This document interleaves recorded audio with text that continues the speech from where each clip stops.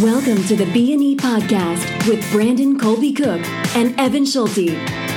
Exploring the creative process and finding the balance between artistry and industry. Entirely uncut and unscripted.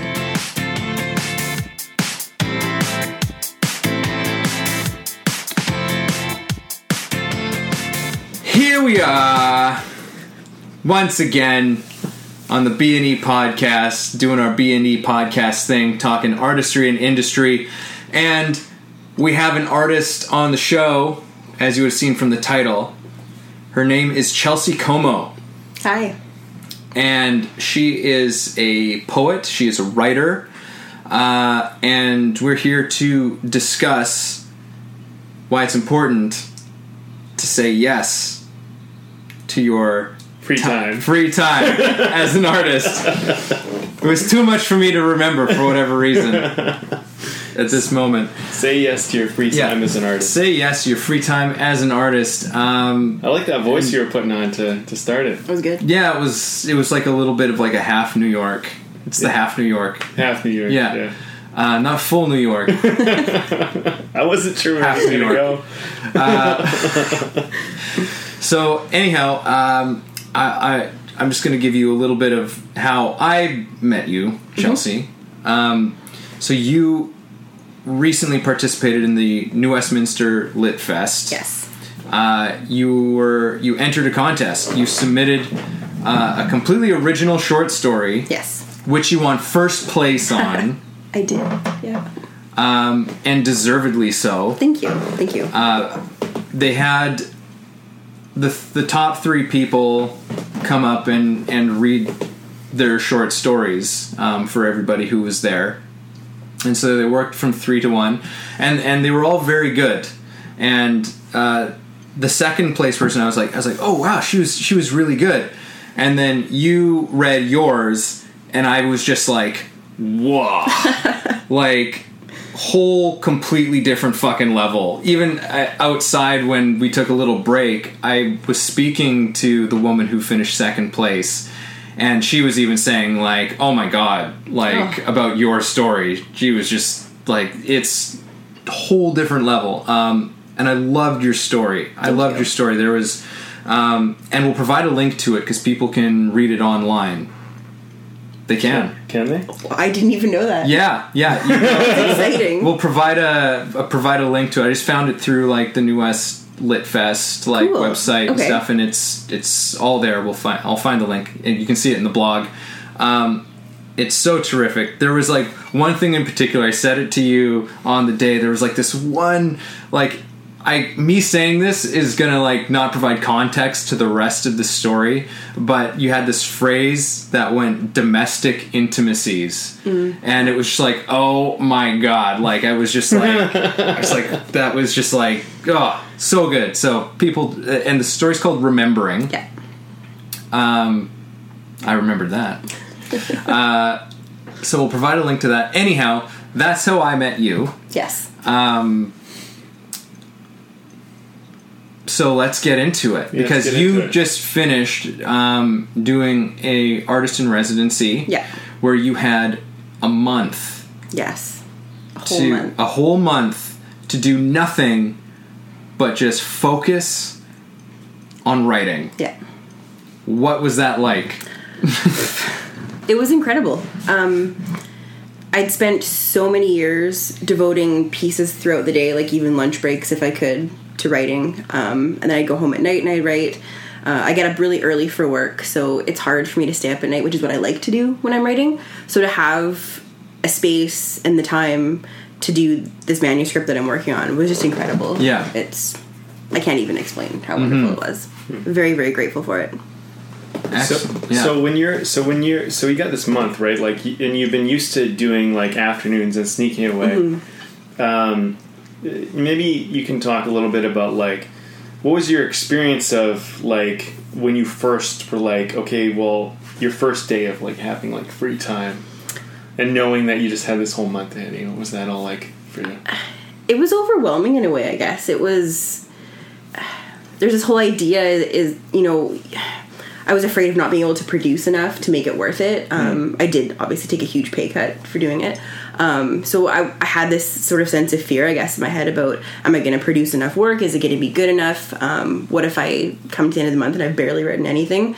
Because that happens. Like, I've gone weeks at a time without being able to produce anything that I'm happy with.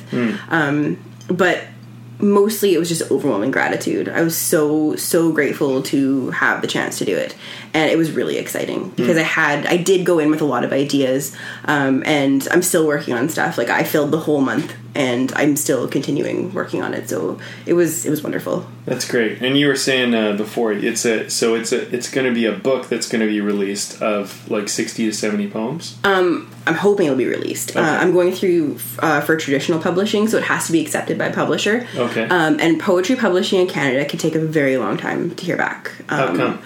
It's just not super funded. It's Right. very, very competitive. There's a lot of presses that are really, really amazing, but they don't have a lot of money to produce the books. Right. And it's very competitive. There's a lot of phenomenal poets in Canada, and it's hard to be noticed above all the others. And like, my first manuscript has been out for almost a year with publishers, and I haven't heard back from a lot of them. So it takes a long time. So how do poets kind of get known, and like how does it all work? How do you make your stamp, I guess, to kind of like, move yourself forward and get a name, or how does it work?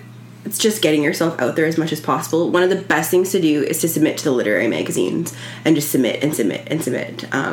You'll get a million rejections and one yes, but the more you can get your name out there. Entering contests is good too. That's obviously very competitive, and it mostly costs money for you to enter. Okay. But if you can get in some of the placings, at least your name is there. Often first to third place will be published, so at least you're published. Oh, really? Okay. Yeah. So then for poetry, then it's worth it to submit to these things. Oh, absolutely. Okay. Yeah. What are we talking per submission on average? What would you say? For like how much you're submitting? Yeah, like how much? Like, is it $30 fee, $15 fee? For the contest, it really depends. Typically between $15 and $25 is a lot of the pricings that I've seen. A lot of the literary magazines won't charge you to submit to just regular issues. Okay. A couple will have I know there's some online things with Submittable where it's like a $3 fee for reading or whatever. But for the most part, the magazines are free to submit to. Okay, cool. Yeah. Well, yeah, I mean, I try to ask questions because there's probably someone else out there who is like yourself, who's brand new and doesn't know. And I always think, like, it's always good to share the advice with people who are trying to figure out, like, well, I want to do this, but I don't even know where to start. Oh, I had no idea in the beginning. Yeah. How long have you been doing it for? I've been writing for about 20 years now. Only 20 years. I got my first thing published sort of when I was 10. So about 20 years ago. And that was just through the school district that I went to. They put out this publication. So that's kind of how I got started. And then it was in post-secondary that I really started to submit. So it was about 18 or 19, I guess. And I'm 30 now, so. Yeah. So what got you inspired to write poetry and that? Because that's not just all you write. We're going to get into a whole bunch of stuff. But what got you into poetry? I picked up some poetry books when I was younger. I think I was about 12 when I really started reading poetry. And I started reading Canadian poetry. Patrick Lane and Lorna Crozier are two huge names in the Canadian poetry scene, and they are just phenomenal. And honestly, I enjoyed writing poetry, and it was something that I liked just to do in my free time. But reading them is what made me think, this is what I actually want to do. Like, I want to be serious about this. So it was just being inspired by people who are just phenomenal at what they do, and thinking that I'd like to do something like that. So, okay, so then, and I just want to kind of give our audience a little bit more about you. You don't just write poetry, you also wrote romance novels, you're saying? It's short fiction. Short fiction? Yeah, I've got a couple erotic short stories published. Yeah, erotic short stories. Okay, I want to talk about that too, because that's interesting to me. Yeah, that's something that we haven't had an opportunity to talk about, because, especially with sexual stuff, we have so many weird stigmas and taboos and stuff. But it's it's an essential part of the human experience. Yeah, and absolutely. it's so I feel that's why I'm I think it's such an enticing conversation to have. So what made you want to write erotica? I don't even remember where I first there was, I can't remember how I found this website, but there was a website looking for just online submissions, and I just thought I'd give it a try, because I want to try everything. I like to write all the different kinds of things. So I gave it a shot. I submitted it. They published it just on their website. And then I think I did 2 stories through this website. And they put out a call for a print anthology. So I wrote a story and I submitted it. They said it wasn't basically smutty enough, so I had to go back and add more to it. Wow, really? And then they published it. Wow. So it's in a print anthology somewhere. So you know, like when you're writing this stuff, like you know, the process of imagining it, like I would imagine myself if I was writing something like that, there would be certain points where I'd probably be like almost like maybe vulnerable because as I'm writing it, because I'm maybe writing something that maybe is a fantasy of my own, or it would be out of my wheelhouse, maybe something I've never done or like only have thought of or whatever. Mm-hmm. You find that like you're pushing into territory that you're not like sometimes not familiar with, or stuff that you're like, I don't know.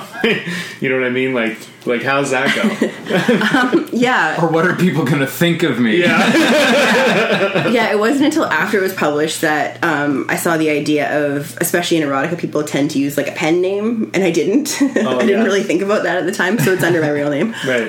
But yeah, I guess for this one, I guess it was a bit of a mix of both. Like they say, write what you know. So, I mean, there's that aspect of it. But then, yeah, I guess you can sort of push it into more of like a fantasy, or, you know, like the story the one that's in the print anthology has not happened to me. It was totally, it was basic fantasy, I guess. Okay. So it's a bit of both, I suppose. How long is a short story? It depends on what the publisher is looking for. Okay. So how long is this one that you wrote? It was so many years ago. That was back when I was, I think, about 19 or 20. So I don't. But there's one that I submitted recently. Like I just submitted it, so I haven't heard back anything yet. But it was about 2,000 words for this one, and that's for another anthology, another erotic anthology. Great. Yeah. How long does it take you to write the 2,000 word story? It depends on how much time I'm able to like to chunk and sit down. This one took a couple days because I was doing bits and pieces of it. And if I really wanted to like sit down and just focus on it, I could probably do it in an evening. If there's like no interruptions, or if I had like, if I came in with the idea already, like if I had it all mapped out and everything, I could probably do it in an evening. Right. Okay. And then what do you do to map out your stories? I just take notes personally in a notebook. I just kind of do like a basic storyline. Okay. I don't do that very often. I don't often map out my stories. Right. But I know a lot of writers who do. They'll do like an actual plan. Right.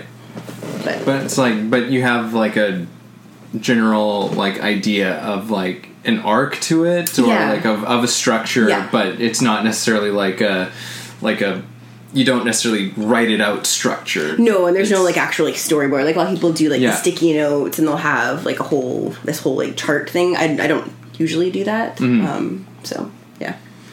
Yeah, I'm finding, actually, I'm working on a feature right now that I committed to finishing in the next 2 weeks, and it's not the typical type of feature film that I've been writing, because I write features as well, but it's not so much based on the plot and the structure, and so I got to the middle of the outline. Like I've outlined the first act and outlined the third act quite easily, but the middle, I'm like, I don't know if I was trying to look at it, I'm like, I don't know if I should force any more plot points in here, because if I do, I feel it'll kind of kill the freedom of this story, because it's just about a guy and a girl who basically spend like 2 days together, and them in the apartment and all the stuff that kind of comes up from their past and whatnot.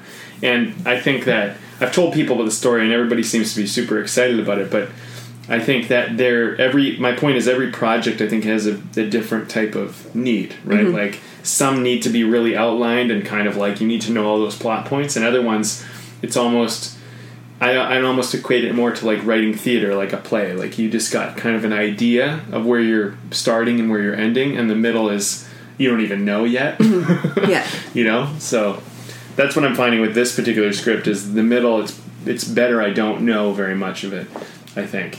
That's at least what I'm dabbling with. Because when I started writing screenplays, I didn't really know story structure. Mm-hmm. So I used to just let the characters tell the story. So, you know, and then I started just adding an ending. So I'd figure out the ending, and then I just let the dialogue carry the story, and it was always really worked quite well. But usually I needed to know the ending, because if I didn't, sometimes I would go off course somewhere, and I'd be like, oh no, now where do I go now? Yeah. Yeah. For me, it's like sometimes, because we're so ingrained with story. Like we just had an episode come out recently called like We're All Storytellers by Nature. Yeah.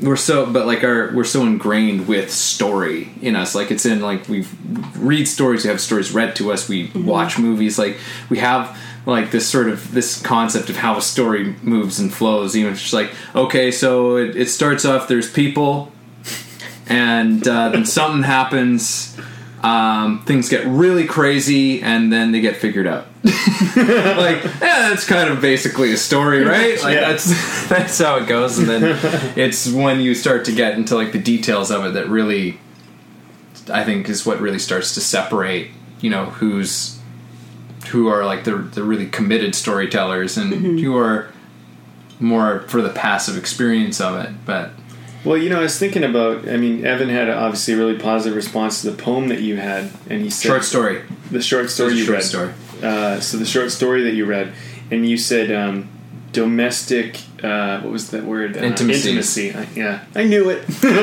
Domestic intimacy. So to me, that I project the way that you said that was that you connected to that. That's something that you see in your own life that made sense to you. And I think that's a big part of story, is that I think sometimes we're trying so hard to come up with these really unique ideas that we forget that it's story in a lot of ways is the same shit told over and over again, but in a different way. Yeah. You know? And like, that's, I think, like kind of the thing that I'm kind of coming back to in my career right now, is because I've been off writing all these crazy sci-fi, like out there movies, and I'm like, yeah, it all just comes right back down to the fundamental basic stuff that we've heard of 1,000 times, but that's all that matters. But it's the way that we talk about it and our understanding of it, which is somehow familiar yet totally different. Yeah, that's what I'm finding more and more as a storyteller myself. Yeah. So, well, I don't know, Evan. Well, you said something earlier, and I wanted to come back to this. And you said that you've had experiences of going for like weeks and weeks of creating things and creating material that you're not happy with. Yeah. So, which makes me go, it's like, well, how do you, like, for you, how do you know, like, how do you make that, because there's so many artists who are just like, they're never happy with what they do, but clearly you've found some sort of a way of being able to see your work in a way where you can actually go, it's like, yes, I'm happy with this, or no, I'm not. So what is it in your own work that makes you happy? Like when you see it, or when it's happening? I don't know. Well, I think it goes back to the idea of telling things in a different way. We do tend to tell the same stories over and over again in some way. So I like to look at my writing and think that even if it's a story that's been heard before, it's being said in a way that hasn't been heard before. Yeah. There's just some like nugget of being different in it. Yeah. And I guess, and I do put a lot into like the cadence and the rhythm. Like even when I'm doing short fiction, I try to be a little bit poetic about it, I guess. Yeah. So it has to have that rhythm. It has to sound good. It has to sound good, like when I'm reading out loud, or if I'm just reading it on the page. It's also a very intuitive thing. Like I'll read something of my own, and I'll just know that it's not good. Yeah. And like it has a movement to it, almost. Yeah. And there's a very energetic quality to it as well. Right. So, yeah, at the very least, I'll know that it doesn't feel good. I'll know that I'll just read it and be like, I just know that's not good. So let me ask you then, the story that I heard and that you won first place on, how did you feel about that after you'd written it? I did like it, and that wasn't the first thing I'd submitted it to either. That was, I think, the third thing it had been submitted to. And the first two, one was a contest and nothing for that, and one was just a magazine, and they didn't accept it either. So there's something about it I liked. I didn't know the people in the story. It was nothing that had really happened to me. Like the characters in it aren't characters that I knew from my own life, really. But I liked them. I liked especially the wife's character. I really liked her, and I guess I had enough faith in it to just keep. Like I knew there was going to be a place for it somewhere, right? So I just waited on it. And yeah, no, because for me, I could just see it and I could just feel it. Like I could just feel the air that was like in the silence that was going on. It's like there's these people in this house, and like it's just like you could just like the history just felt thick to me. Like just from reading, from hearing you read the story, I was just like ugh, like it just I felt so much richness going on with these people who I have no idea who these people are in the story, and you didn't either. But there was something very real about what was going on there. So like, how did this story? How did the idea for the story come to you? I honestly don't know. I love that. This story was very much one of those intuitive pieces where I couldn't say where it came from. It was a story that I was able to sit down and write all in one sitting, and the characters were already there. It was one of the things that just happened, and there's a couple things throughout my like writing career where that's been the case. It just happens. Yeah. Can you tell us a little bit about what this story is about and what, like, because I don't know if we really got a synopsis. So it's about a woman whose husband has recently passed away after being diagnosed with Alzheimer's. So her kids are in town, and they're figuring out what happens next, basically. And I mean, that's something I can connect with. There's been death in the family, obviously. I've lost 3 out of the 4 of my grandparents. So there's something about, the packing up of the things and the figuring out what happens next to the person who's left behind, especially when they are at that age. My grandfather is 93 now, so, and he's on his own. So I guess that's where it came from in a way. Just thinking about being the person who's left behind and being the one that has to sort of carry the burden of remembering when the person that they were in the process of losing had lost so much of their life up until then. So yeah. There's an episode that actually was released by us just several back, and it's called Reconnecting with Your Artistry, I think it is, or something like that. Your Artistic Roots? With Artistic Roots with Thalia. Yeah. And it was interesting because I talk in that episode about this feature that I basically wrote like a year or 2 ago, 3 years ago or whatever, and then it got it's been doing this dance around green light for like whatever. And but it was interesting because it's about an undercover cop, and this undercover cop is like his family life is falling apart. Like him and his wife look like they're going to get a divorce, and he has this kid he never sees and all this stuff. And he's deep undercover in this criminal organization, and he finds out the police are corrupt, and this is putting everybody he loves and himself in danger. And so, like, I've never lived anything like that. But as we talked about it on the episode, I started to realize that it actually paralleled to my life in quite a fascinating way, where it wasn't necessarily that I was an undercover cop, but I was experiencing the same things he was experiencing when I wrote it. And it's kind of interesting because I think sometimes this artistry comes from stuff we're totally blind to. We don't know where it comes from, but like, you're sharing a little bit about how, your grandfather's like very old. And I think it's funny because these things, they tie in. And I almost like, it seems like you almost need to write a story when it comes up. Like if you don't, it's like gone. You know what I mean? Like that's why I like had to sit down and have to write this next feature. I just have to write it now. Because like I had a realization, if I don't write this now, it's never going to get written. It just won't ever happen. Because there's something going on right now where this story is like, it wants to come out. Yeah. Yeah. And it sounds like when you wrote this one, it was like you sat down and it needed to come out, and it just did. It was time for that story, for sure. Yeah. And that's amazing, too, that it ended up winning in this contest, and then, it has quite such a profound effect, So there's something in that, and I was just kind of thinking, like, maybe, about... You can share with maybe your experiences where there's been times where stories have needed to come out of you, and like, how that works for you and what you do. Like I mean, you must be at work going like, man, I just want to get home and write this. It's actually painful sometimes. I'll have my phone with me, so I'll jot down things in my notepad. But there's times where I do feel that when I do go home and sit down to write it, it's probably not the same as it would have been if I'd been able to sit down in that moment and actually like write the whole thing out, because I don't want to get in trouble for being on my phone at work or whatever, and I have certain responsibilities where I have to be pretty aware of my surroundings. So yeah, it's difficult to not be able to. I think that's why I was so grateful for the Anvil Center, because I didn't have to worry about that. And that in itself takes a certain pressure off the creativity too, because you know that you're going to be able to go in there and write, and you know that you don't have to sort of wrestle with the rest of your responsibilities. I'm glad you brought that up. The like takes off the pressure, like, because I think that's really what we wanted to get at this talk is like, you know, that's something I've noticed as being like a professional screenwriter. I've had to write scripts that I'm not necessarily inspired by, that, you know, or I'm inspired when they like hire me to do it, but then life moves on and like then I have to write that script later, but like I've moved on from that story, but I'm still hired, so it's like either quit the job or, you know, it's an interesting thing. Like I much prefer to write for myself something that I wanted to write as opposed to writing something that someone else wants me to write, because like I think that's the thing about story. Like you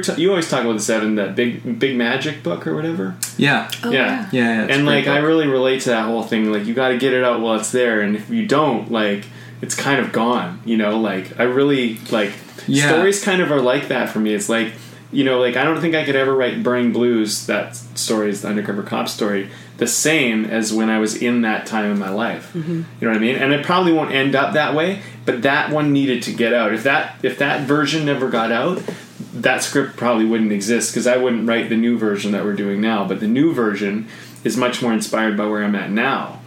So it's an interesting thing. Like I think you got to kind of evolve with your stories too, because if you try to like recapture, at least for me, if I try to go back and like write the same story that was like inspired like a year or two ago, it doesn't work anymore. It's like it's gone. I've moved on from that. Or it's changed as well. Right.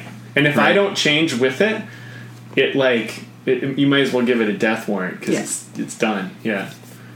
So are there stories do you have any stories that like the ones that got away? The ones that got away.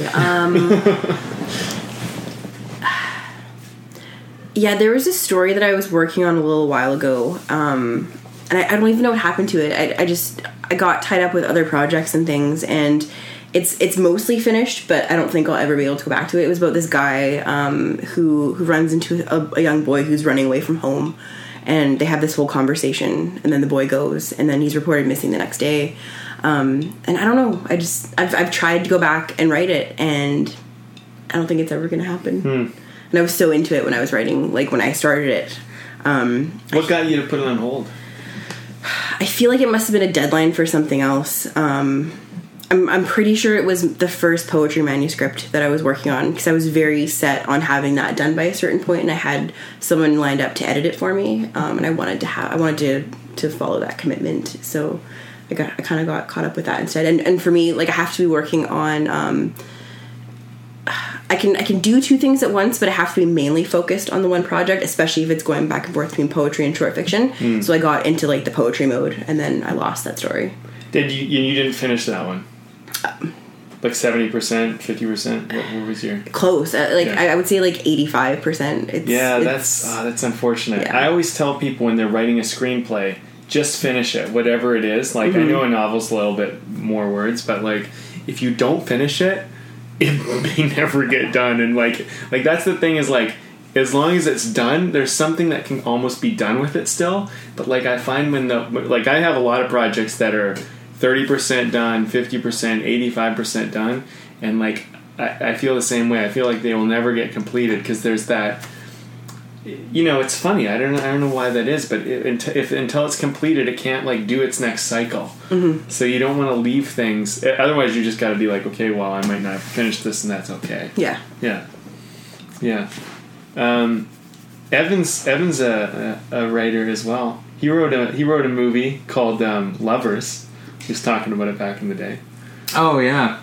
Still hasn't shown me. I still have to do another. Well, because I have to do a second draft on it, because the first draft is. How long has the first draft been done for? But it's. No, I mean it's not entirely crap. There are elements after I reread it, and I was just like, oh, this is kind of crap. but there are things that really do work well about it. And it's interesting that we talked about, like, you know, writing something erotic, because it was an idea I'd had for a while. I don't even know where I got it exactly, but it was just like I had this idea of this young couple, like not ultra young, but, you know, young couple engaged to be married, just like kind of a picture perfect type of thing, away on holiday, and basically end up at a party where it's like, oh, like they're like, it's like a swingers party, and they're like, and they go through with it, and they sleep with other people, and most of the story takes place with them coming back home and now dealing with the fact that they can't fucking deal with what they've done. Wow. And so it was like, I was like, oh yeah, that's like, there's something like really scintillating about that to me. And I think in a way, the reason why I never wrote it was because I'd never been in like a relationship with somebody before where I'd been like in a really like connected relationship. So for me to try and write these people who are super connected to each other who've, you know, now done something like this. Yeah. Now this is, and it's not something that I've actually experienced, but it was like what would happen, you know, what would that look like? And and I didn't even realize how sexual a story I was actually writing. Like, it's like, oh yeah, this is like they sleep with other people, and you know. And then I realized within the first draft, the opening scene is this couple having sex, because I'm like, how else can this start? Like, this is so much about, like, then realizing as I'm writing this is so much about sex. How did I not realize that this was like about this? So yeah, it was interesting, like, writing like sex. I was like, oh, okay, and our weird shit around that. But yeah, a lot of it's crap. there's well, you know, when you say crap, I mean, I no, I don't say that as like a sense of judgment. There's like, it's like, no, it's the first draft, and like there's elements that don't work with it yet, but there are elements that really do work well, I feel, at least right now. I wonder how, now that you tell me that, I wonder how vulnerable it is for you, a movie like this. It's not like you write this type of stuff normally. No, and like I said, going into it, I didn't even realize I was writing something like that. But has that ever happened to you, where you've discovered like you're writing about something that like you didn't think you were writing about? I can definitely identify with a sense of suddenly feeling very vulnerable in what I'm writing. Yeah, I guess it does go like in a direction you weren't really expecting, or you didn't realize the actual like layers and depth to what it is you're trying to explore. And then all of a sudden, because there is that assumption when people read your work that it's always about you. And I do that all the time. Like I'll read certain poets and I'll think, oh my God, like I can't believe this happened to you, and then I'll be discussing it with the poet, and they're like, oh, I don't even have a brother, and it's like, oh, okay, well, like we tend to assume that. So there is that sense of, if people read me writing this, they're going to think that that's my life. And I mean, with anything to do with like with sexuality and being vulnerable like that, it is a very difficult and frightening thing to do. Yeah, but it's interesting, because I think that sometimes, like Brandon, you sort of touched on this a little while ago, and we have talked about this before, but there are elements that, especially when you look at older pieces of work, I find, when you're a little bit more objective about it, I can look back at stuff that I've done and in the moment, you're just writing it, you know, like you're just playing it, you know, you're just playing with it, and exploring it and whatever, seeing what's there, and then realizing that there was so much stuff that went into it that was such a reflection of where I was at the time, that I didn't even realize we're actually going into it. Yeah. At the time, I was like, oh, but I can look back and later, I'm like, yeah, there's so much here that's me when I was 25. Yeah. Yeah. Yeah, you know, well, it's interesting because like sometimes characters are more direct. Like it's like, if a character resembles me and they resemble more of my life, then it definitely, I think, appears more like, oh, is that you? Like when I told a few people about this story that I'm currently writing, they said, is this an autobiography? And I'm like, well, no. I mean, part of it is in certain ways, yeah, but like it's actually based on a few people that I know. But it was actually vulnerable, and I remember the first person I told, and I was like, whoa. I was like, this is like this. People are probably going to see this movie and really like they might think that's that's me. You know what I mean? Because there's a lot of parallels. Yeah. Right. And so like, I think writing is super vulnerable that way. Oh yeah, absolutely. Yeah. And it's like I don't know if like once you start writing, you start experiencing it. But I don't think like people always think of writers as being really vulnerable. But I think the only way you can write really well is if you're vulnerable. Absolutely. If you're like exposing, because like, I might not have lived these events, but I get that struggle. You know what I mean? Yeah. It's like, I think it is this sort of blend of exposing, but also playing. Yeah. As well, because it's just like, yeah. Some of this is me. For sure, like this is part of me, and this is something that I do understand and have experience with. But this stuff, I have no idea. But I'm using this experience to try and go into this other one and explore that a little bit, because I think that anything that can become too autobiographical can become a little bit masturbatory. I think so too. In a way, yeah. Yeah, I think you got to be careful of that too, because I think like I don't think you want to just I don't think you want to treat your stories, this is my opinion, that you want to treat them like they're your psychiatrist and you're talking to them about all your problems.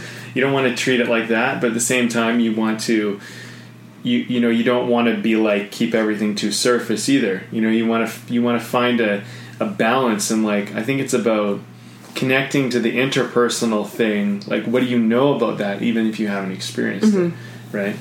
Like, because I think we've all had experiences of, basically, live enough life. We all experience betrayal. We all experience, hurt and love and friendship and some type of sexuality and some type of violence and some type of thing. And and I think that's the thing, is that's why you can tell these stories that you've never experienced, but you can totally get them. Yeah. And that's probably the gift of the writer, is we give someone an opportunity to take their own personal experience and they go, that's real, I resonate with that even though I haven't lived that. Yeah. Yeah. So to get us we came into this with the topic of like, the time. Yes. Yeah. Yes. Which is, and not to say that because like I've been enjoying the conversation so far, but I mean, part of this was like you've recently had this big chunk of time to just commit and dedicate. So like did you find that by having and giving yourself the time to just focus on writing and on your work, what was different? What changes? I guess like what is the biggest thing that shifts from, because there's something almost romantic about the story of like, oh, I was squeezing in time in between work and blah blah. It's like, oh my god, like I'm suffering for my art. Exactly. Right? Yeah. It's just like people eat that shit up. Yeah. As opposed to being like, no, it's actually just really great to be able to just. Yeah, I was super responsible. I took time off work. And yeah.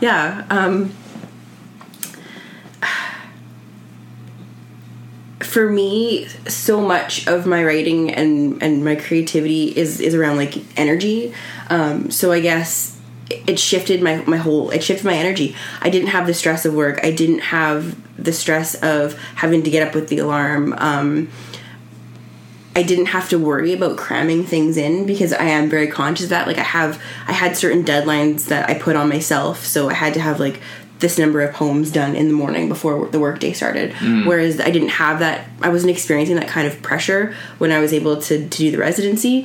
But at the same time, there was also a sense of guilt that went with that, I guess, because I feel like we're trying to be adults and we're trying to like. There's this whole idea that you can't be an artist and be a functioning adult when that's so not the case. Yeah. I think the big thing it changed for me is that because I wasn't making the same amount of money I'm used to making, I started looking at my actual options for making a living off being an artist, because I don't think I'll ever go back full time to my old job after experiencing what it's like to enjoy what I'm doing with my time. Yeah. So that was a huge change for me, I guess. So I'm actually looking into doing this full time.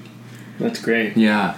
I think another side of it too is, well, we were talking about the emotional vulnerability. I just wanted to mention one thing, is that what I find is when I have time blocked off, like when I have fully committed time, I'm not just stowing away on a lunch break. Mm-hmm. It's like I can more emotionally get invested into my work. Oh, for sure. Like that's the hardest thing I find about working 15 minutes here or 30 minutes there or whatever, even just an hour.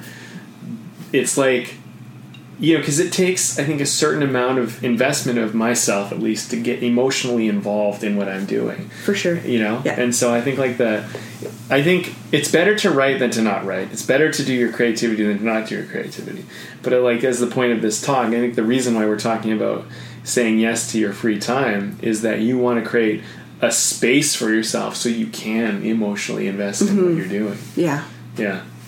Yeah, and giving that to yourself as well. Right. You know, Jim Carrey, he did like a talk that I heard where he was saying that, you know, we so often we logic our ways. We use use practicality as a means to not do what we want to do. Yeah. And he's like, but practicality can just because that's how so many of us are just like, well, you know, I've got to make sure I do. And, you know, there is a certain sense of like, well, yeah, you know, you don't want to necessarily put yourself on the street or something like, you know, so you can take this time, but also you don't need to be working, you know, necessarily 5 days a week, you know, basically doing a 9 to 5 and trying to squeeze this in like all year, you know, can you create a situation where you're not working 5 days a week? That was something that I did for myself. Was I was doing a job 5 days a week, and I cut it down to 4, and then I cut it down to 3, and so it's less than half of my week goes into this thing. And there was a huge just mental shift in what I was doing with my life just from doing that, and also on a practical level, learning how much I didn't need to be working that much in order to live. Yeah, it makes you look at things differently. What can I do? Exactly. What do I actually need in my life? Like, what is completely superfluous? Because ultimately, it's like I would rather give up a lot of these, you know, things that can be fun, like going out and whatever. It's like, it's not that I don't get to go out and have fun and do things, but I just don't do that necessarily as often. And it's like, but I would rather give up a lot of those things and have the time to commit myself to things that I really, really care about than just to have shit or to go out and, you know, rack up like a big bar bill or something. I don't know. No. Like whatever it is. But in terms of, like shifting focus in that way, or if you are working a job that's like 5 days a week and that sort of, can you do something where for a part of the year you can actually take off a month here or a month there and be disciplined enough where you can save up and you can do that. Or just create a circumstance where you can do that. I think it, you know, I think it also kind of touches on the whole thing of like, you know, being a workaholic and like, you know, I think as artists, we can be workaholics in our art too, and sometimes it's important to take free time not to do anything at all, like not even to do your writing or whatever, like just take the day off and go and you know, just do you, like, you know, experience yourself, live in the world. I've been listening to, Evan got me on this, but I've been listening to a lot of these Alan Watts talks. And there's this talk today, which, you know, I'm not going to go off on it all, but he was talking about walking for the sake of walking and not walking to get somewhere.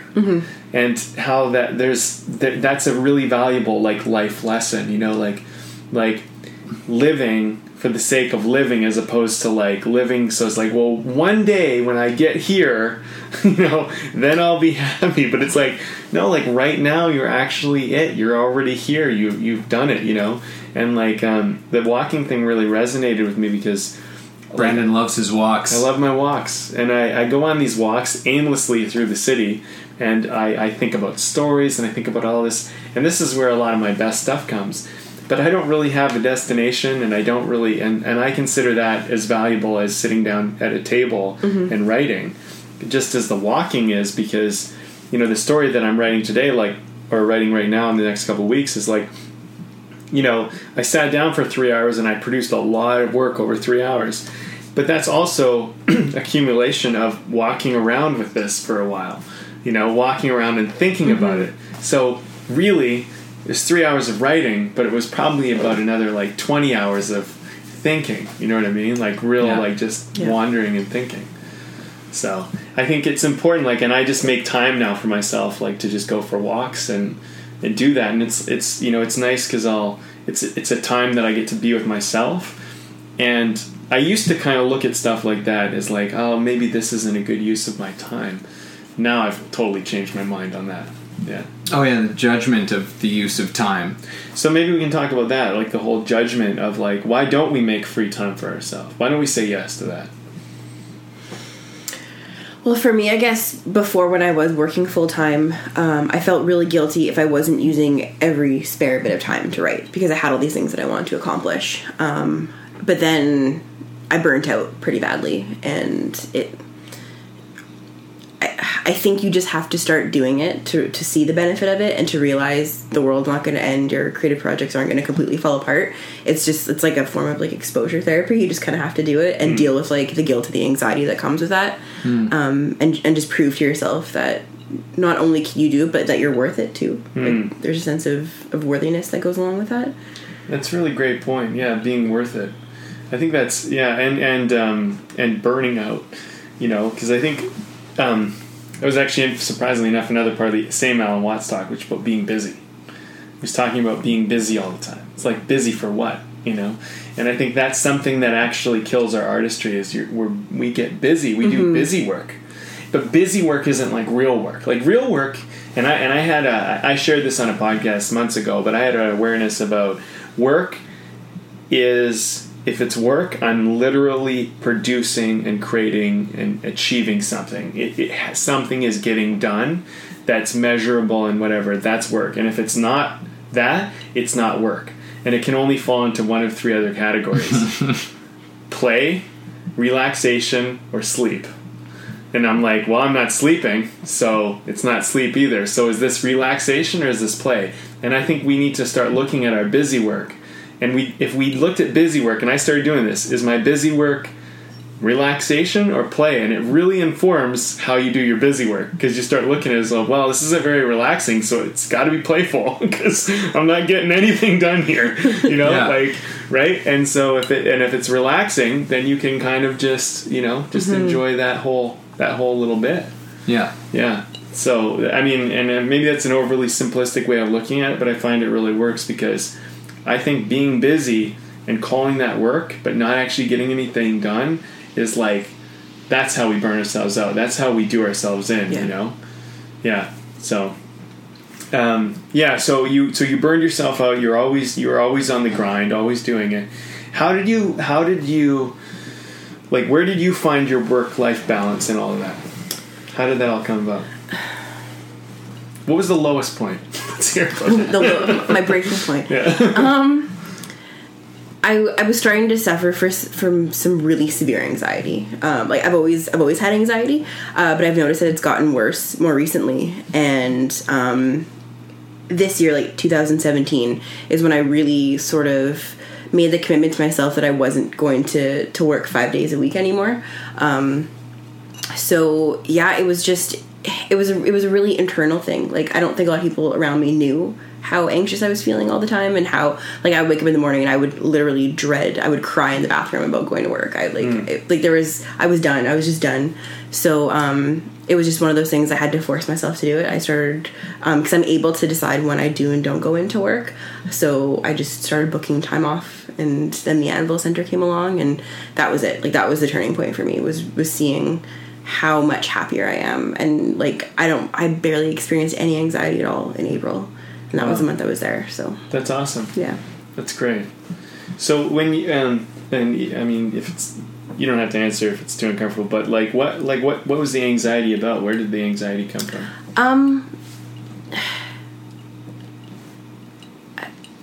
when I'm at work, it was knowing what my day was going to look like and knowing the negative aspect of what was going to happen there. Like, I knew what to expect. I knew, like, what bad things were going to happen, basically, just because of the nature of my job. And it was just, like, I can't say that I hate my job, because I enjoy the people that I work with. I enjoy who's there, but it's never been my passion, and I guess I'm just not the kind of, like, I have to go for my dreams, like, I have to, right? Or else I'm not happy otherwise. And it's gotten to the point where I've been at this job for almost 7 years now, and it's just been a really slow accumulation of just this underlying unhappiness that's really no one's fault, and it's. Well, good for you. That's, I mean, it sounds like you're taking, like, responsibility. I mean, and I guess that's what we're really trying to talk about. I mean, like, artists taking responsibility and kind of looking and valuing themselves. And you brought up the whole being worth it thing. I think that's a lesson that I've been learning my whole life. Is like, and I incrementally I make little jumps, but it's tough because, you know, I think we're in a world where we were told to be busy our whole life. You know, you go to school, you know, and you're busy, and if you're not busy, and like I just remember, like, for example, like doing PA work, even like on film, and it's like, well, if you're not sweeping or doing something, you know, if you're not busy, it's like, I just think that's so, to me, I'm like, sweeping what? Something you guys don't even care about, like, and it's just because people want to see you busy. Yeah. And I think that there's this, you know, when we're not being watched by some boss, we're watching ourselves. Yeah. And when we're watching ourselves not be busy, we're like, well, I should be being busy. And then up comes the guilt and the shame and all the other stuff. And then if I'm not busy and I've wasted time, quote unquote, you know, and this is the perpetual loop I think we find ourselves in. Well, you know, the thing is this is something I was recently thinking about. I recently just came back from Saskatchewan, where I'm originally from, and seeing a bunch of family and stuff. And I've got a lot of, you know, like, prairie people are like, it's pretty blue collar, you know, hard workers kind of thing, busy people, including relatives. And so I got to spend quite a bit of time with my uncle, who's a plumber, and he has his own company, and he also flips houses and stuff. He's a busy guy, right? And he was talking about, he's like, hard work, and we were specifically got into this conversation about hard work and how he was raised on, you know, like, you work hard and it's a good thing to be a hard worker and blah blah blah. But then I would hear him, like, you know, on the phone talking to, like, one of his, like, employees, or talking about, like, a project that they were on, and how, like, absolutely, like, really fired up he was about the work that he was doing. And I'm like, this whole thing isn't about hard work. This whole thing is about being passionate. And he's a plumber, but he's fucking passionate about the work that he does. So I think that it's, like, maybe starting to change, because hard work is just, like, that's a surface, I think that's a pretty surface kind of observation about something, as opposed to, because you can be a hard worker and be miserable as fuck. And then what's the point of being a hard worker if you're miserable, as opposed to being a hard worker and you really love what you're doing, at which point it doesn't really become hard work anymore. It just becomes what you do, and what you steer yourself towards. Hard work's an interesting thing. I used to talk about it a lot in the early podcasts. They used to always be arguing for smart work, and, like, hard work's good, but without smart work, you know, it's kind of pointless. And, like, hard work's an interesting thing, though, because, you know, we're all indoctrinated into it. I mean, right now in culture, and especially, like, I look at my parents' generation and my grandparents, and, like, so indoctrinated into this hard work thing. Like, that's just, like everything is hard work. And I look now, and, like, for example, we were moving.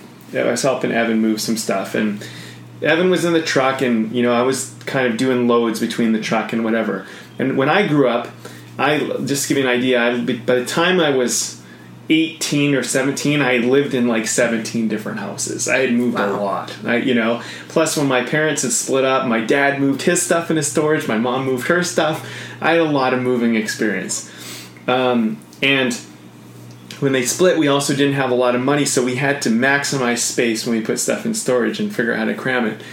But when we were, you know, I was working with his fiance's like cousin and brother and whatever, and we're figuring out loads, and the girls are trying to figure out loads, and I'm like, okay, and I'm looking at it and I'm going, okay, what can I do with this? And I'm moving what would normally take us like 3 or 4 loads in one load, because I'm figuring out how do we get everything done at once but quickly.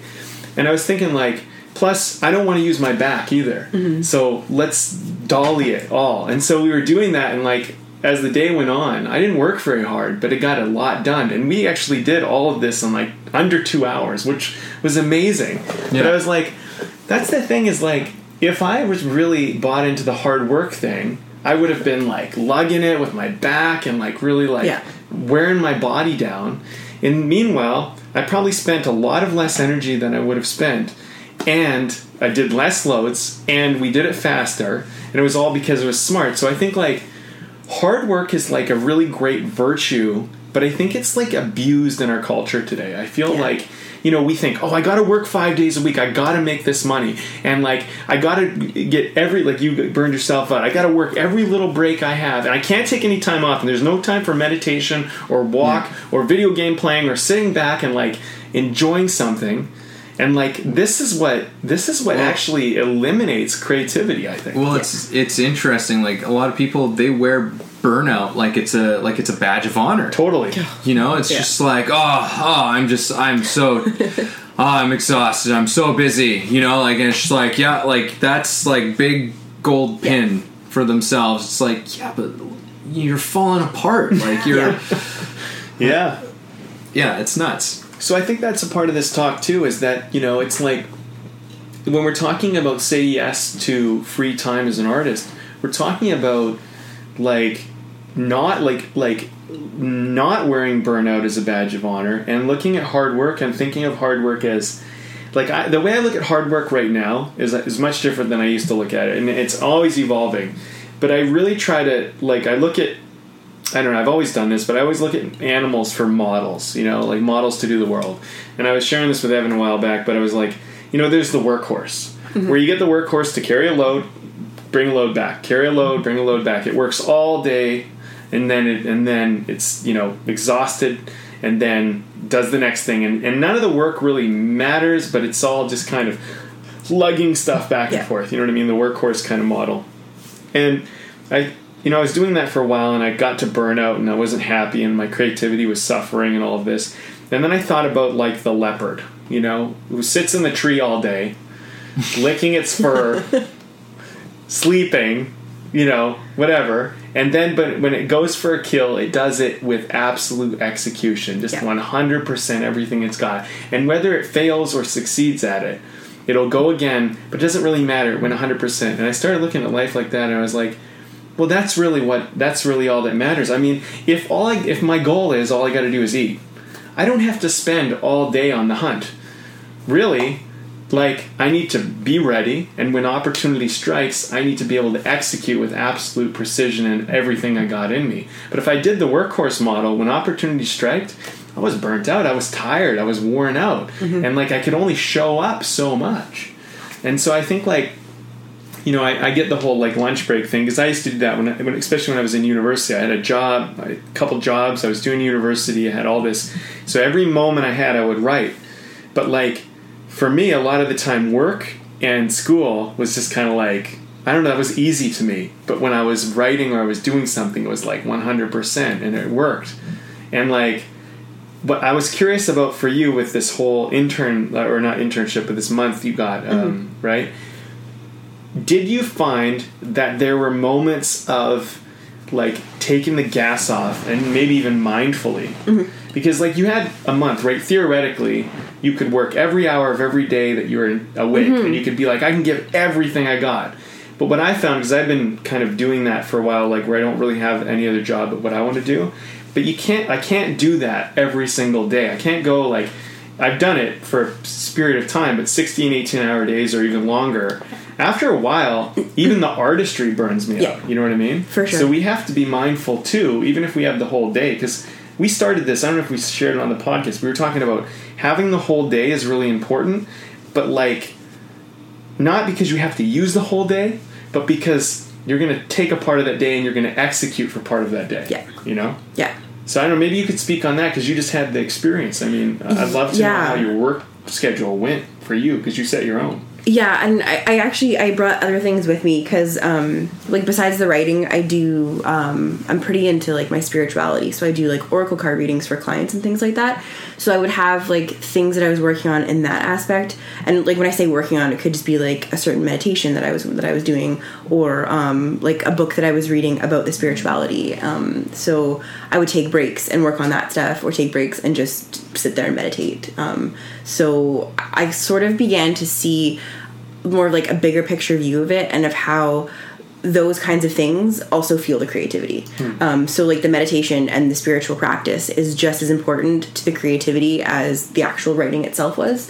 So I wasn't sitting there and doing it like for 6 hours straight of just writing. I would take like 15-20 minutes to meditate, to just sit back and relax and just do like the mindful practice and stuff. So I'm glad to hear that because I think maybe like we can talk about that because this whole like saying yes to free time as yourself as an artist, I think it's really important that we communicate that how important it is to do the work that isn't so much like the work, you know, to do the part of it that is like, for me, it's going for a walk. You know, that's my meditation. That's my thinking time. That's actually probably when the best writing actually occurs. Off when I'm in the middle of the night at 3 a.m., and I'll literally do this, walking the streets, pondering the story.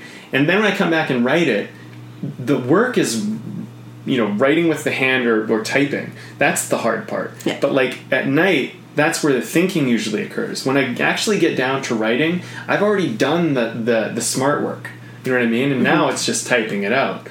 In fact, I actually started thinking, like, man, if I start writing, like, because I've been working on a novel, I'm like, I would rather write my novel not by typing it, by speaking it. Because my thoughts are so far ahead of my typing ability.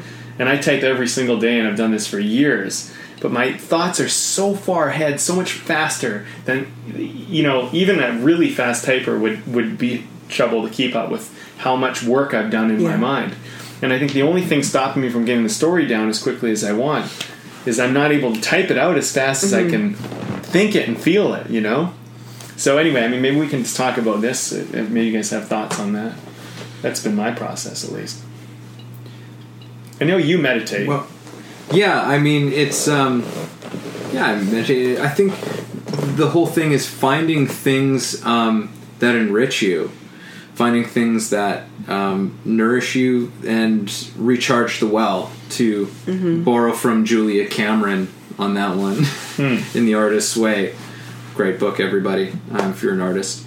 But you need to do these things to recharge the well, and that's why she has that as part of the Artist's Way in like her program. Like it's like weekly. It's like, you know, you're doing your journaling. That's part of recharging. You know, like keeping the well full. Taking yourself out on an artist date on your own to go and take something in. Go and take something in, because you can't just like keep putting out and think that that's just going to perpetually like keep going. It will burn you out. And I'll go back to some Alan Watts as well too. We've both been on an Alan Watts kick. But you know, he had this one talk that I heard. He says, you know, in this life, he's like, we've got this whole thing of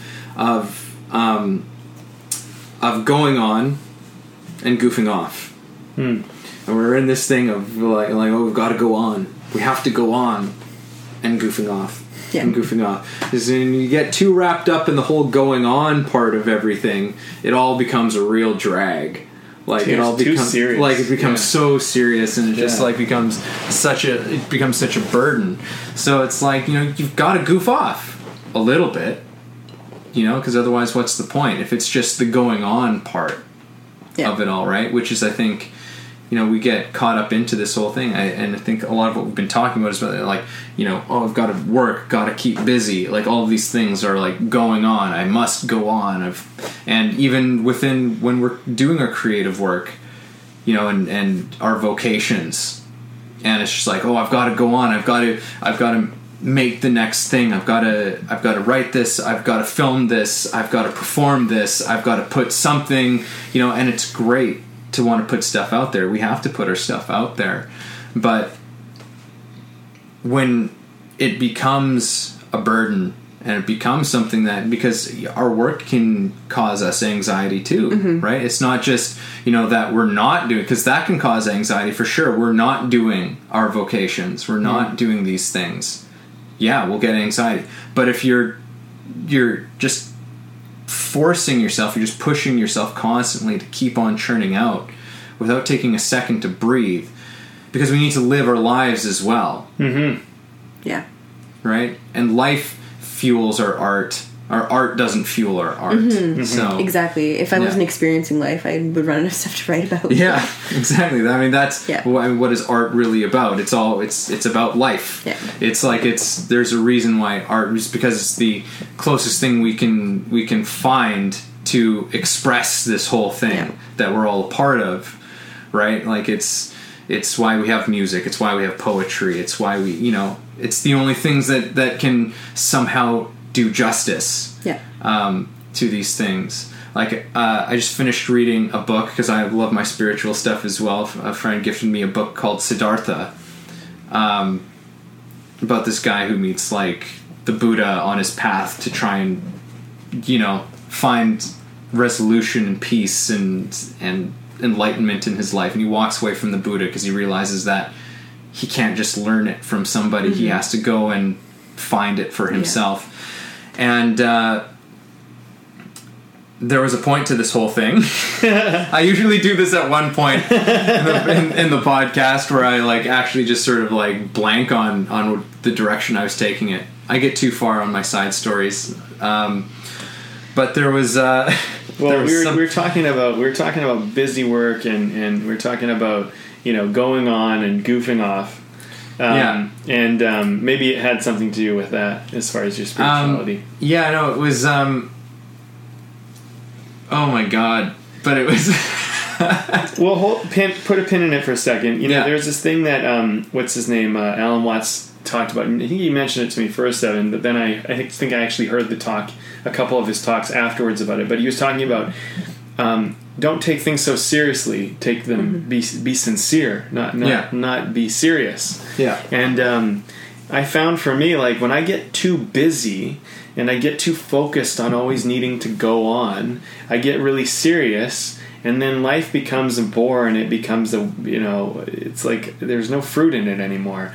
And if I goof off too much, and I just goof off all the time, and I totally let go of all my responsibility, it becomes kind of like almost a lethargic, a kind of like, I feel like I'm not really doing anything. And he has these talks about being sincere, and they're not necessarily, I'm not going to quote him or anything, but like I really I like that idea of like be sincere about goofing off, and be sincere about going on, be sincere about all you do, but like it can be totally a joke, but just be sincere about the joke, It's like, because I think if you take things too seriously, you have no sense of humor anymore. For sure, yeah. And like we have to laugh at ourselves. I mean, I've been walking around as kind of actually as a silent little practice. I haven't really told anybody, but I just laugh at myself. I'm walking along the street and I just start laughing because I'm like, oh, that was so silly. It's just like, but it's good. It's like, it's a release, because I'm like, why? Because the way I was being before was so serious, but I'm like, I'd kick myself. It's like, why did you do that? And I'm like, and now I'm just kind of doing the practice of like, I'm laughing at myself. I'm like, God, that's so funny. I did that. You know what I mean? Yeah. And I think like,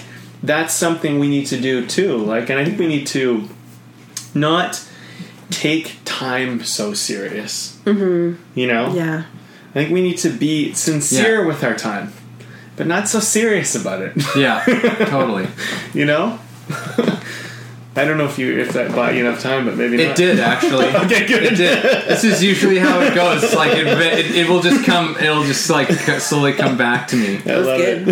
Thank you. But no, it's basically what it was. It was about like art. Why we even do the art, and how we try and find expression within it. But basically, it was like towards the end of the story when this person when Siddhartha has had sort of his experience of enlightenment and understanding, and he comes across an old friend of his who went and followed the Buddha, and he's just like, tell me what did you learn? And he says to him, it's like, I can say some things to you, but the thing is that like my words won't be able to like really communicate it to its fullest extent. They can just sort of direct you, but I can't like just say the words to you and you'll know it, right? And that's, I think, part of what this whole thing with art is. It's just like it's trying to find it as close as possible in the best way we can to express something that's so raw and truthful and real about life. But it's like so we find these things like to try and get as close as we can to talk about or speak of or express this experience that we're all having. Right. Yeah. And that's why we have art. You know, it's like because otherwise, because things, if we can't talk about it, once we start trying to literalize everything and define everything so much, we just like we kill it dead. You know, like it's who was it? Oh God. Not two in a great no. Great American writer, comedian, like he's very a humorist. They give awards under his name all the frickin' time. Okay. Oh God! But anyhow, he said once you define comedy, you kill it dead. Right?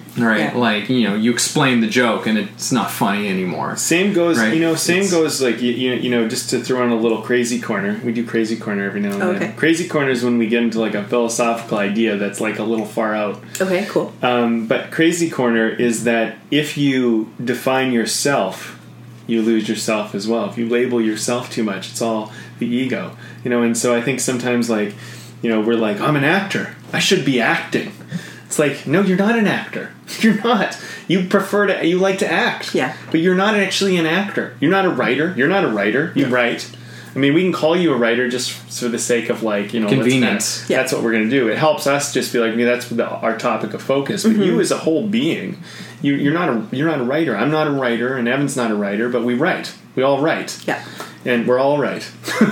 Yeah. You know, but I mean, that's the thing is, like, you know, once we start, and I think that's the thing about art. Art is this, it's temporary, it's very, like, true in its moment, but once the moment has passed, it doesn't need to be that anymore. It can be anything else. And I think this is, you know, as I went into my little crazy corner here, the reason why I talk about that is because free time, just because you're like, well, I got 16 hours, I have to use all 16 hours to write. It's like, no, you don't. If you use 15 minutes of the 16 hours to write, that was great. If you use the whole rest of the time, you know, goofing off or doing something else, that's all right too. But I think, like, we also need to be mindful about this whole thing of, like, say yes to your free time. Is like, it's your free time. It's free. You get to do what you want. Like, if you don't want to write anymore, or you don't want to do whatever you're doing anymore, and you want to get on to something else, go get on to something else. You know? And I think this is, you know, and I think that you mentioned something earlier. You were talking about being worth it. And I think nothing brings out our value more than our free time. Because it's in our free time that we really get the autonomy to choose. And, like, if you value yourself enough, you'll be like, well, this is what I want to do, and I'm worth it. I can go do that. Yeah. You know? And I can stop myself, and I don't have to feel obligated. I don't have to feel shame. I don't have to feel guilt around it.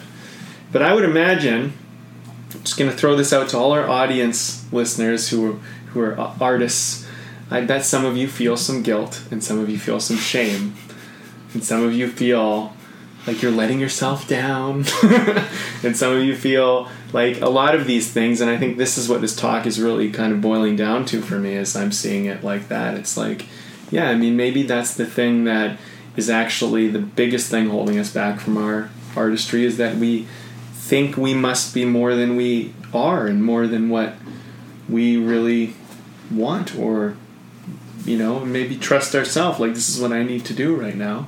And maybe everyone else will look at it and say it's a waste of time, but oh no, it's not. Yeah. That was my little speech. With a little crazy corner in there. A little pinch of crazy corner. I don't know if you wanted to... I know you've brought some poetry. you've brought some stuff with you. Yeah. If you want to read some, I don't know if you would like to do that at some point. It doesn't have to be right now. Would you be interested in that? I could do that. Yeah. All right. Let's do that. Why don't you pull some out, and in the meantime, Evan will tell us. Well, first I'm gonna ask you about the. You want to ask us the beer? Well, it's a dark one. It's a dark beer, and it's kind of foggy, hazy little brew. Doesn't quite. Once you tell me the name, I'm gonna know what it is, but I can't really think of it. But it seems kind of like it looks like an ale, but I don't think it's an ale. It's like a dark beer of some sort. Yes, please. Yeah. What do you think of it? Are you liking it? I don't know an awful lot about beer. Yeah. I just know if I like it and don't like it, and I do like this. You do like it, okay. Well, it was one way or the other, so that's as good as it could have gone. Yeah, I'm enjoying it. It's got a little bit of a bitter taste. It's I wouldn't say this is really would be my go-to. To be honest, of all types of beers. Maybe it's just the style of it, but it's definitely it's different than what we usually have. Yeah. It's a unique one. Yeah. I'm not saying I don't like it. I'm just saying it's not what I would gravitate towards on a usual basis. You know what I mean? But I'd say it's good. It's a good beer. Yeah. Well, you've tried it. Yeah, you know. You've had it. Well, this is from a brewery we've never had on the show before. Wait, what do you think of it? Oh. Well, I mean, I had a sample of it, and I like it. It is a little bit heavier, necessarily, than I would, continue drinking this. I would have several of these. Mm-hmm. But it is, I feel like it's a nice, have one. Mm-hmm. Have one in an evening or something, and then maybe switch to something else after that, because it is pretty heavy. Yeah. And you don't necessarily get a sense of how heavy something's going to be with a little taster. Yeah. Mm-hmm. Sometimes, but when I tried it, I'm like, oh, this is really kind of nice. It had a nice balance to it, but it does start to feel like it's weighing on you a little bit after a while. But I'm enjoying it. Before you mention it, a beer like this for me, I think would be something that I would really like more in the winter, because it almost reminds me of a little bit like having a scotch or something. Yeah. It's almost like I just feel like if I'm sitting by the fire, it's nice and warm and cozy, but cold outside, and it's it's almost like a beer like that. And I don't know what it is about seasons, but I just and I know they make beer in seasons, but I really I find that certain seasons I enjoy certain beers more than other times. Yeah. Well, this is a little rotator from Greenleaf Brewing Company. They're in North Vancouver. And this is called their Burning Rock Ale. Burning Rock. And it's an amber. Amber Ale. So, okay, all right. Burning Rock Amber Ale. And little talking point on it when I was getting the fill done. They actually, when they're heating up the beer, in the boiling of it and that process of it, they throw in a granite rock heated up to 4,000 degrees. Really? That's what they told me. And I was like, 4,000 degrees? Doesn't rock become molten lava at that point? I don't know. Drinking a little rock here. But yeah, they actually throw this super crazy heated rock into the barrel at some point when they're making it. Wow. It's interesting. I wonder if that creates if it kind of creates a bit of a burn on the barley or the beer or something, because one of the things that I also noticed about this, it has a little bit of a coffee feel to it. And they you go to a coffee shop where they kind of burn the beans a little bit. It almost kind of has, this particular beer has a little bit of that sense to me. Yeah, that's interesting little talking point. Yeah, I thought so. Well, we're going to be probably seeing a lot more of them now that you're nearby. Yes, yeah, definitely. So this is first of many. Welcome. What were they called again? Greenleaf Brewing Company. All right. Yeah. So, tell us about these poems. Well, I think I'll just do one of them. Okay. They're from the manuscript that I'm working on right now. And this one actually took second prize in the 2016 Writers Fest Awesome. poetry category. So yeah, it's actually from a story a friend told me. I changed it around a little bit. I just kept sort of like the basic details. She worked at a restaurant in Port Alberni, and some people came in, and that's where the poem came from. But it's called Ketchikan. Okay. So it wasn't just that she was dying, but how loudly her death came into the diner. She and her husband lit up with whiskey, their car parked outside by the pier. They were stopped on the way to Ketchikan, the woman's cancer too ruthless to treat, the treatment itself a kind of fading. At least they'll bury me with all my hair, she said, and her husband put his hand on some small part of her body that wasn't meant to be intimate, but the way he touched her made it seem so. They left with takeout bags, ate outside on the hood of their Toyota, and when I locked up for the night, they slept off the drink in the back seat beneath a white hotel sheet, a brochure splayed on the dashboard, gleaming with photographs of glaciers, a black bear tearing apart a fish. The fish, pink on the inside, her roe spilled like a bead bracelet come apart.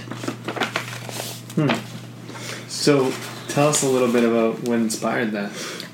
So my friend was working at the restaurant, and a woman came in, and basically she said that she was very, very drunk, and she was dying of cancer, and she was deciding not to go through with any kind of treatment.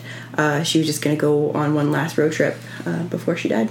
Wow. So Wow. yeah. And I guess, so when you decide what to write for a poem, is it like something kind of hits you or inspires you, and you Yeah, it's a pretty intuitive thing. I think it'll just sort of hit me, and it could just be like a small detail about something, like just walking down the street. Like I actually do a lot of walking myself, and that's where I get ideas mostly for poems. Right. I'll just see something, I'll notice something, and then it just sort of demands to be a poem, I guess. That's awesome. We might pass each other on the street one day. Maybe. I don't know about 3 o'clock in the morning though. Yeah. You know, Do it. 3 o'clock's a nice time. Nobody's up. That's why I like it. Yeah. I think that for me, it's like hearing that poem. It reminds me of the short story that you wrote. Like, there's something about your writing that, like, yeah, it's these little details, like these little details of that you put into everything that just suddenly make it very fucking real. Like, all of a sudden, it's just like it's just something small that just suddenly I'm like, whoa! Like, now I'm like, I feel like I'm in the soup, and the soup is good. Thank you. Yeah, no, it's like you're just like, I feel like, whoa! Now I'm inside of it, because there's something, an image, of something that just like is for whatever it's, and also haunting.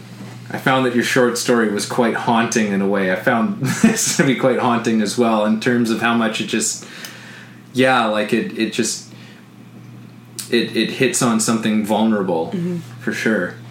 You know, there's something interesting about death. As I told you, my first poem was published when I was like 15 or 16, and it was about death as well, in a certain way. But there's something about death which is kind of amazing teacher, because this woman decided she's going to go on this road trip before she passes away. And I think about that and I go, how timely, like, for our talk to share that one, because like she's saying yes to doing something that she clearly wanted to go do. Yeah. And I think this is the problem. If we don't start saying yes to the things we want to do in life, we're going to wind up one day and we're going to be facing our deathbed, and then we're not going to have enough time. Yeah. You know, and I think that's why it's so important today, while we're healthy or wherever we're at in our life, is to start saying yes right now to this stuff and this free time, and not allow shame or guilt or whatever obligatory thing that we think we're supposed to do get in the way of us actually living our life. Because I think and I think an exercise that anybody could try on, and everyone, and I encourage you on the other end of this podcast, just take a moment, just imagine that you knew you were going to pass away in the next, and I do this exercise sometimes with people. Imagine you're going to pass in the next hour. What would you do? If you were going to pass in the next, day, what would you do? In the next week, what would you do in the next month, in the next year? and each one will give you different answers. But if you start looking at it that way, you can keep going, but you start looking at it, you can go all the way until like, well, what if I pass when I'm 90? And you'll start getting real clear answers about what you do. You start from the hour all the way to 10 decades later. And I think the thing is that society has okay, I'm going to go back to a little crazy corner here. All right. Okay, because this is a big thing. Part 2. This is crazy corner part 2. This is a big thing for me in my life right now, and really extracting myself from society. And, society enforces the ego in a lot of ways. It enforces who we think we are and who we're supposed to be and all of this. And, I'm on the Alan Watts kick, so I'm going to give him another throw of tribute. But he mentioned about this, about stepping away from society and why that's important, because in society it reinforces who we think we're supposed to be. But he was pointing out about how we've all bought into this propaganda that we need to buy things and get things and do these things to be happy, and that this is how life is supposed to be. And yet we bought into it. Arguably, I don't think anybody would disagree with me. If you're in the first world culture, especially if you're in North America, we've bought into materialism more than we ever have. We have bought into, house, phone, car, clothes, everything. Things, IKEA furniture, whatever. We've bought into this whole thing. And even specialized apple peelers. Exactly. Totally. Big and the small. It's just like you just think of those ridiculous infomercials of it's black and white, and there's some person struggling with a peeler. So it's just it's just oh my god, this person's life is horrible. Trying to peel this apple. Yeah, but thank God that new peelers here. Yeah, that Starfrit's got and it's only three payments of $27.99. Yeah, and they'll send you 4 of them. Yeah, so you can give them to your friends. Yeah, but you'll keep them all because they're all different colors. I like the green one though. So I mean, there was this whole argument. And granted, what's interesting is this talk was actually years ago, but this is all a propaganda. And so if you think about it, we're being told a certain thing and a certain narrative that we're buying into. And this narrative is basically, for those who don't know, I mean, I assume most do, but propaganda is essentially a political agenda that is told to, the receiving audience, a biased opinion about how the world works and the way things are and what to think and whose side to take and who to be against. And so we've begun to see materialism as the ally, as the friend, as the best friend that's got our back and all of that. And spiritualism and being alone and playing and all of this is somehow kind of an enemy. Yeah. Because if we were to actually just play, if we were to relax, if we were to meditate, we don't spend money.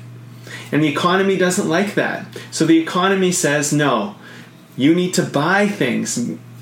Like meditation and walking and playing and all of this is it's all bullshit. And you know what? You don't need just one video game. Sure, you play video games. You need every video game. You need to have this one and this one and this one.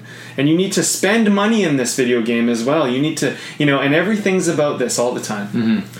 And so we're constantly in this belief that we need to earn. We need to earn money and more money and more money so we can spend more money, because if we can't spend money, now we don't have a friend, now we're alone, now we're nothing.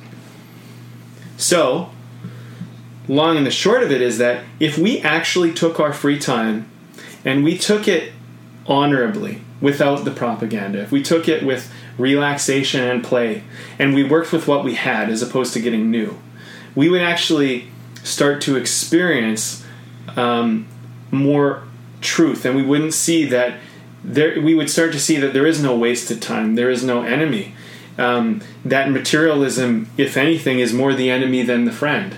But right now it's just to give you an extreme, it's as though you're in Nazi Germany and materialism is Nazism, and we can't see it because we're in it. But if we were to extract ourselves and look at it, we might see that, holy shit, we're a part of the problem. We're a part of this very toxic force. Now, I'm not saying don't buy stuff. I'm not saying, don't live a comfortable life.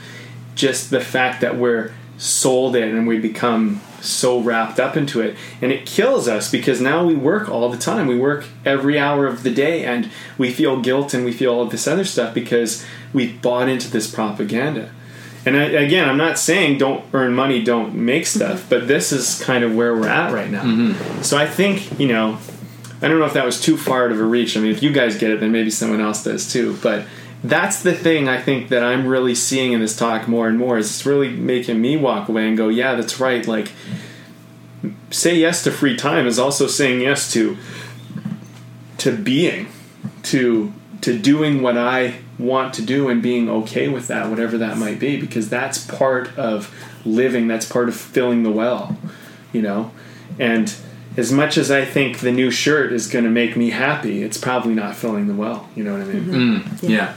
Or whatever the new thing is, or the new apple peeler, the green one. Well, it's like which is earth tone. Well, that's why I like it. It's like the new shirt is like the well's empty, but hey, here's a bottle of water. Yeah, right. Totally. Yeah. Yeah. Yeah, and just throw that bottle with the water in it down there. You can't get it until you climb down there. It's also littering in your well. Yeah. No, I'm just going up. That's a bit of a labored metaphor, but you gotta have a little fun, right? You gotta goof off a little. I don't know. Does anybody have any other points or stuff that they've thought of? Well, I got a question for you. Okay, so you've had this month now of some free time that you really, sounds like you really got a lot out of. You really found a nice balance with it. It really seemed to give you some perspective moving forward. Tell us about moving forward now, because from I understand, you don't have the month now. Now you've got to go back to work. You've got to kind of integrate what you took and put it back into the reality of, okay, well, I still got to make my money, but now I have this experience. How are you implementing this experience into life? I think it came up earlier about realizing what you can actually live off of. So that was really put into perspective for me. I don't need as much money as I thought I did to survive, and I'm able to see now that I'm far more fulfilled making a little bit less money and being able to do more of what I love.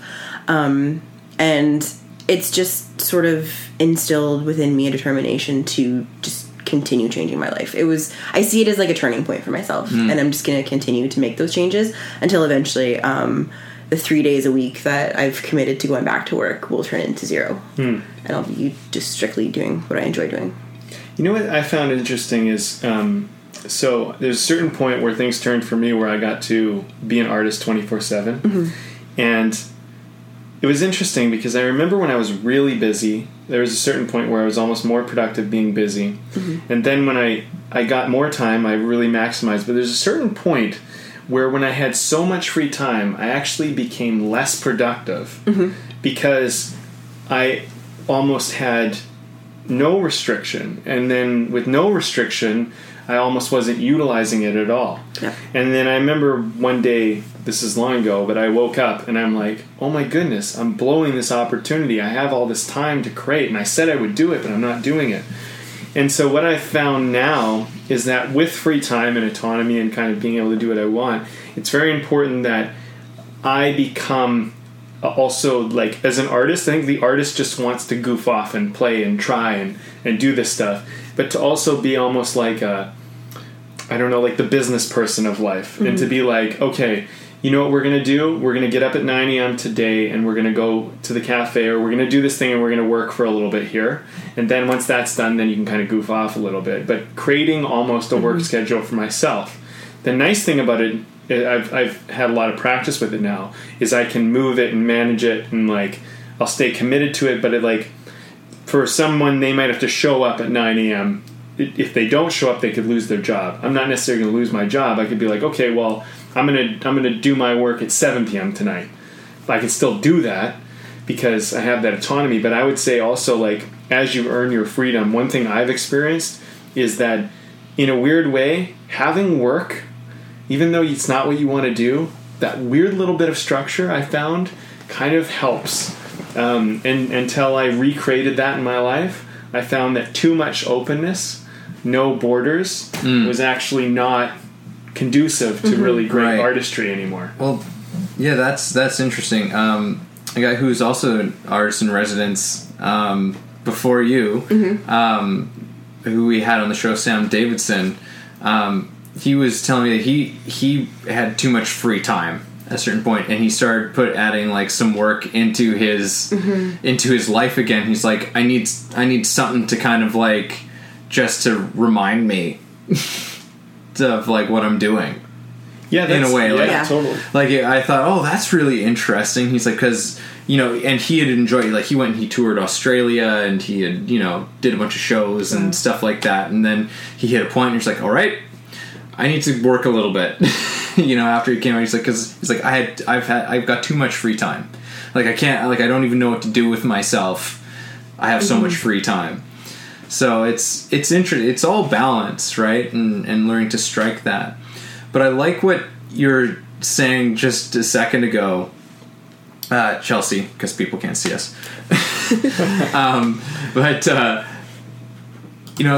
just like a nice. It is a very profound yet practical wisdom of make less money, do more of what you love, until you make more money doing what you love. It's just like seems pretty simple to me.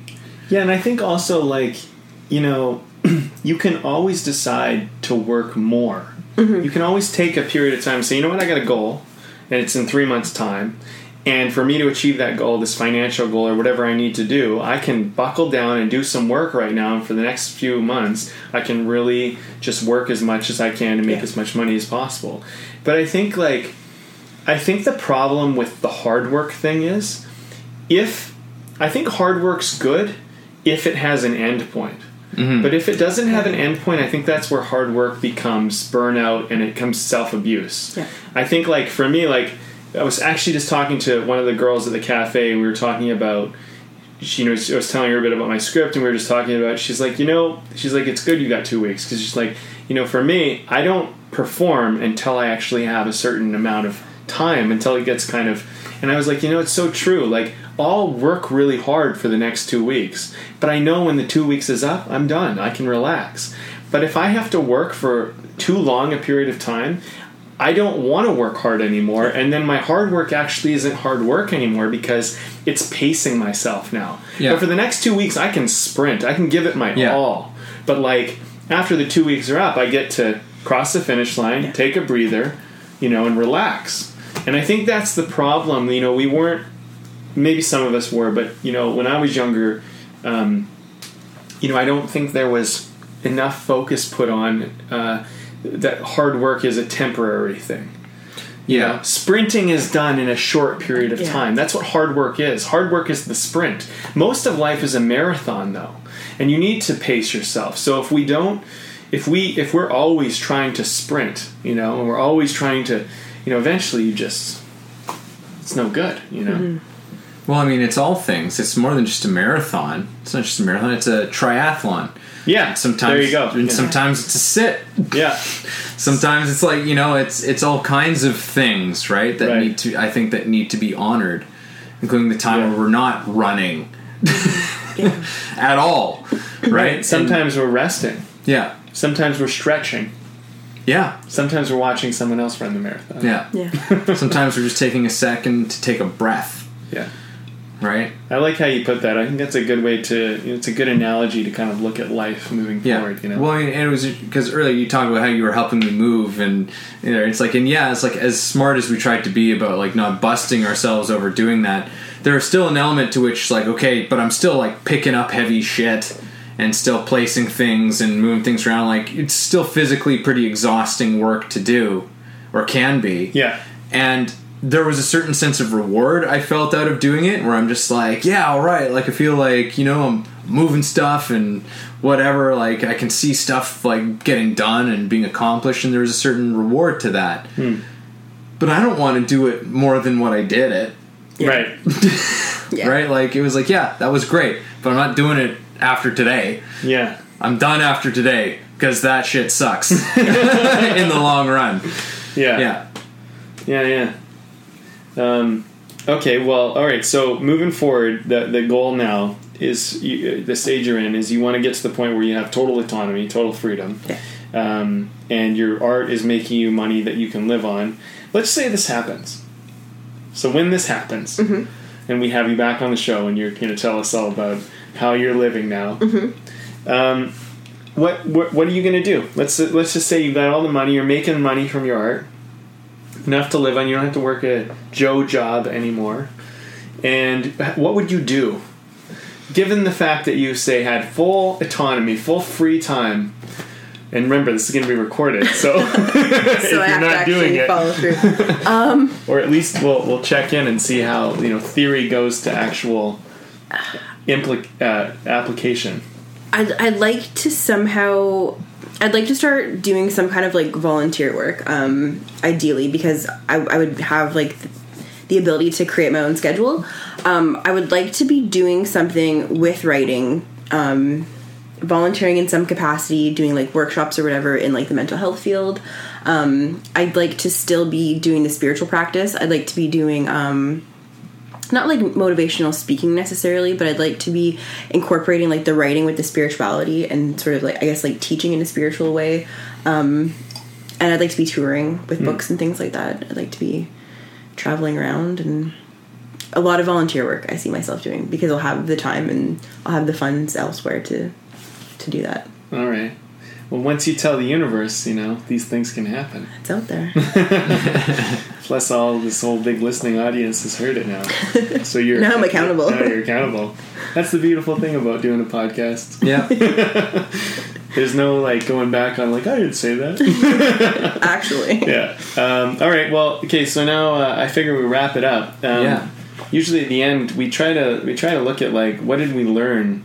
What's the takeaway that you got personally, and we'll all share a takeaway that we got from this talk that we can kind of go now and apply to our life. Is there anything that you take away from it, or not just for you, or something that you maybe wanted to share with the listening audience to say, like, if I could tell you one thing, this is the one thing I'd want to leave you with?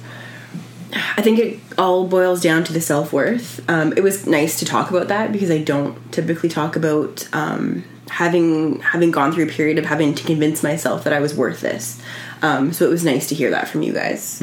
So yeah, to other artists and to everybody, we are worth doing what makes us happy. That's great. I like that. Self-worth has been a big one for me for like all my life. It's one of the hardest things. Yeah, especially with artistry. It's like I don't know what else brings it up quite as much. Yeah. What do you got, Evan? Yeah, I think it ties off to what you're saying, because I almost don't even want to follow that up, because it's just you're worth doing what makes you happy. But for me, I think in terms of integration for my life and lesson is comes down to, I think, judgment. Actually, this conversation of where I'm judging things as being worthy or unworthy of, being like, oh, well, this is productive or this isn't productive, or, like all of these judgments that we place upon ourselves as we go about our lives and creating our art is like it's you have no idea what something might be necessary for, that walk you want, that you feel like taking, that you're maybe saying like, oh, I'm just avoiding it. It's like, maybe this isn't avoiding it. Maybe this is actually the most direct path to helping you take the next step. Being like not, being in flow with what we need, to keep us to help us be in a state to create as much as we can, to keep that, and sometimes even when that means stepping back from creating, right? sometimes we need to take a step back from doing that work, doing creative or like intentionally, consciously creative work, or what we think of as being work, right? Which is on like, oh, I got to sit down and, you know, hash this out, or I've got to go and do this. Like, well, maybe that's not the most productive work. Maybe the productive work is going and meditating. Maybe the productive work is going and doing something that is not directly involved with whatever it is that you maybe have on your plate right now. So, yeah, being less judgmental of what that is, trusting the process, trusting what my sort of self, whatever you want to call that, whatever my self is really asking for, and trusting that. Yeah. Yeah. So that's what my takeaway is on this. Yeah, you know, I guess my comment is compliment on top of what you said. It's partly the self-worth, and it's partly something you brought up, Evan, was the always being productive. You know, I think what I'm realizing right now is, you know, it's one thing to think it in your mind. It's another thing to kind of get it in your heart, you know, once it kind of settles in. And I'm really seeing the value of, you know, the time walking and thinking and doing all of that and filling the well and living. And you know, I think, you know, I think when it comes down to actually creating and writing your story or producing your art or acting or doing or making your song, when it actually comes down to that, that's your time to execute. But I don't think we should be executing at the same time we're thinking about executing. I think that the prep is done for much longer, way before you get to the point of execution. You know, I think of the leopard. I brought this up earlier. The leopard is there in the tree, resting, relaxing, staying at peace, staying in harmony, keeping itself nice and at ease. And then when the moment comes for it to strike, it does with excellence. And I think about great art, I think, is this kind of thing where, you know, inspiration strikes and whatever it is inside of you comes up and you go, okay, I'm ready, and go. And you just kill it when you do it. And I think all the thinking about all of that, at least for me, has happened way before that moment of opportunity striked. And so now I'm just ready when that happens. And so I think what I would leave everybody with now, and what I'm going to walk away with, is just really being okay with being ready and not getting anything done until the moment strikes to execute being ready. Because I think what's happened for me, and where I find a lot of guilt and shame and stuff comes up, is that I need to be producing, I need to be creating something right now. And it's like, well, it's not there. There's nothing to, you know, if I were the leopard, there's no thing to kill. You know, there's nothing to get. There's no meal to eat right now. You know, the desert is sparse. You're ready, you're relaxed, but there's nothing to hunt at the moment, you know? And so I'm kind of walking away from this going, okay, well, when that moment of inspiration strikes like it has right now with this story, is I will execute with excellence. But it will be done, and I will have had my feast, and then I'll go back to licking my fur and hanging out in the tree and being ready. You know what I mean? Like, so to speak. So, you know, I think I would inspire other artists to do the same, is take some free time and think of it as self-care. Think of it as being worth it, and, you know, and not needing to produce. And that's just as valuable as when you will produce. And when you do produce, it will matter. Yeah. I just had a meeting this morning. It's the last thing I'm going to say, but I had the meeting this morning, and this person who I met with got a big grant. And they were saying, you know, since we got the grant, everyone's like, oh my God, how'd you do it? And they're like, everybody sees your yes, but nobody sees your ton of rejection letters that you got before that. But everyone's like, oh, it just seems so easy for you. You just got a grant. It's like, you don't understand. We've been submitting and doing this stuff over and over again. So I think this is the thing, is that, you know, I think what we need to look at is that when great things happen for us, there's usually a lot of nothing happening for us before that. And most of it was nothing happening until that one moment comes along. And then, you know, and Otherwise, I mean, what you just produce a bunch of mediocre work, I guess.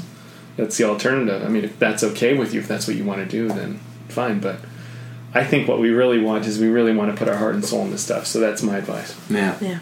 Yeah.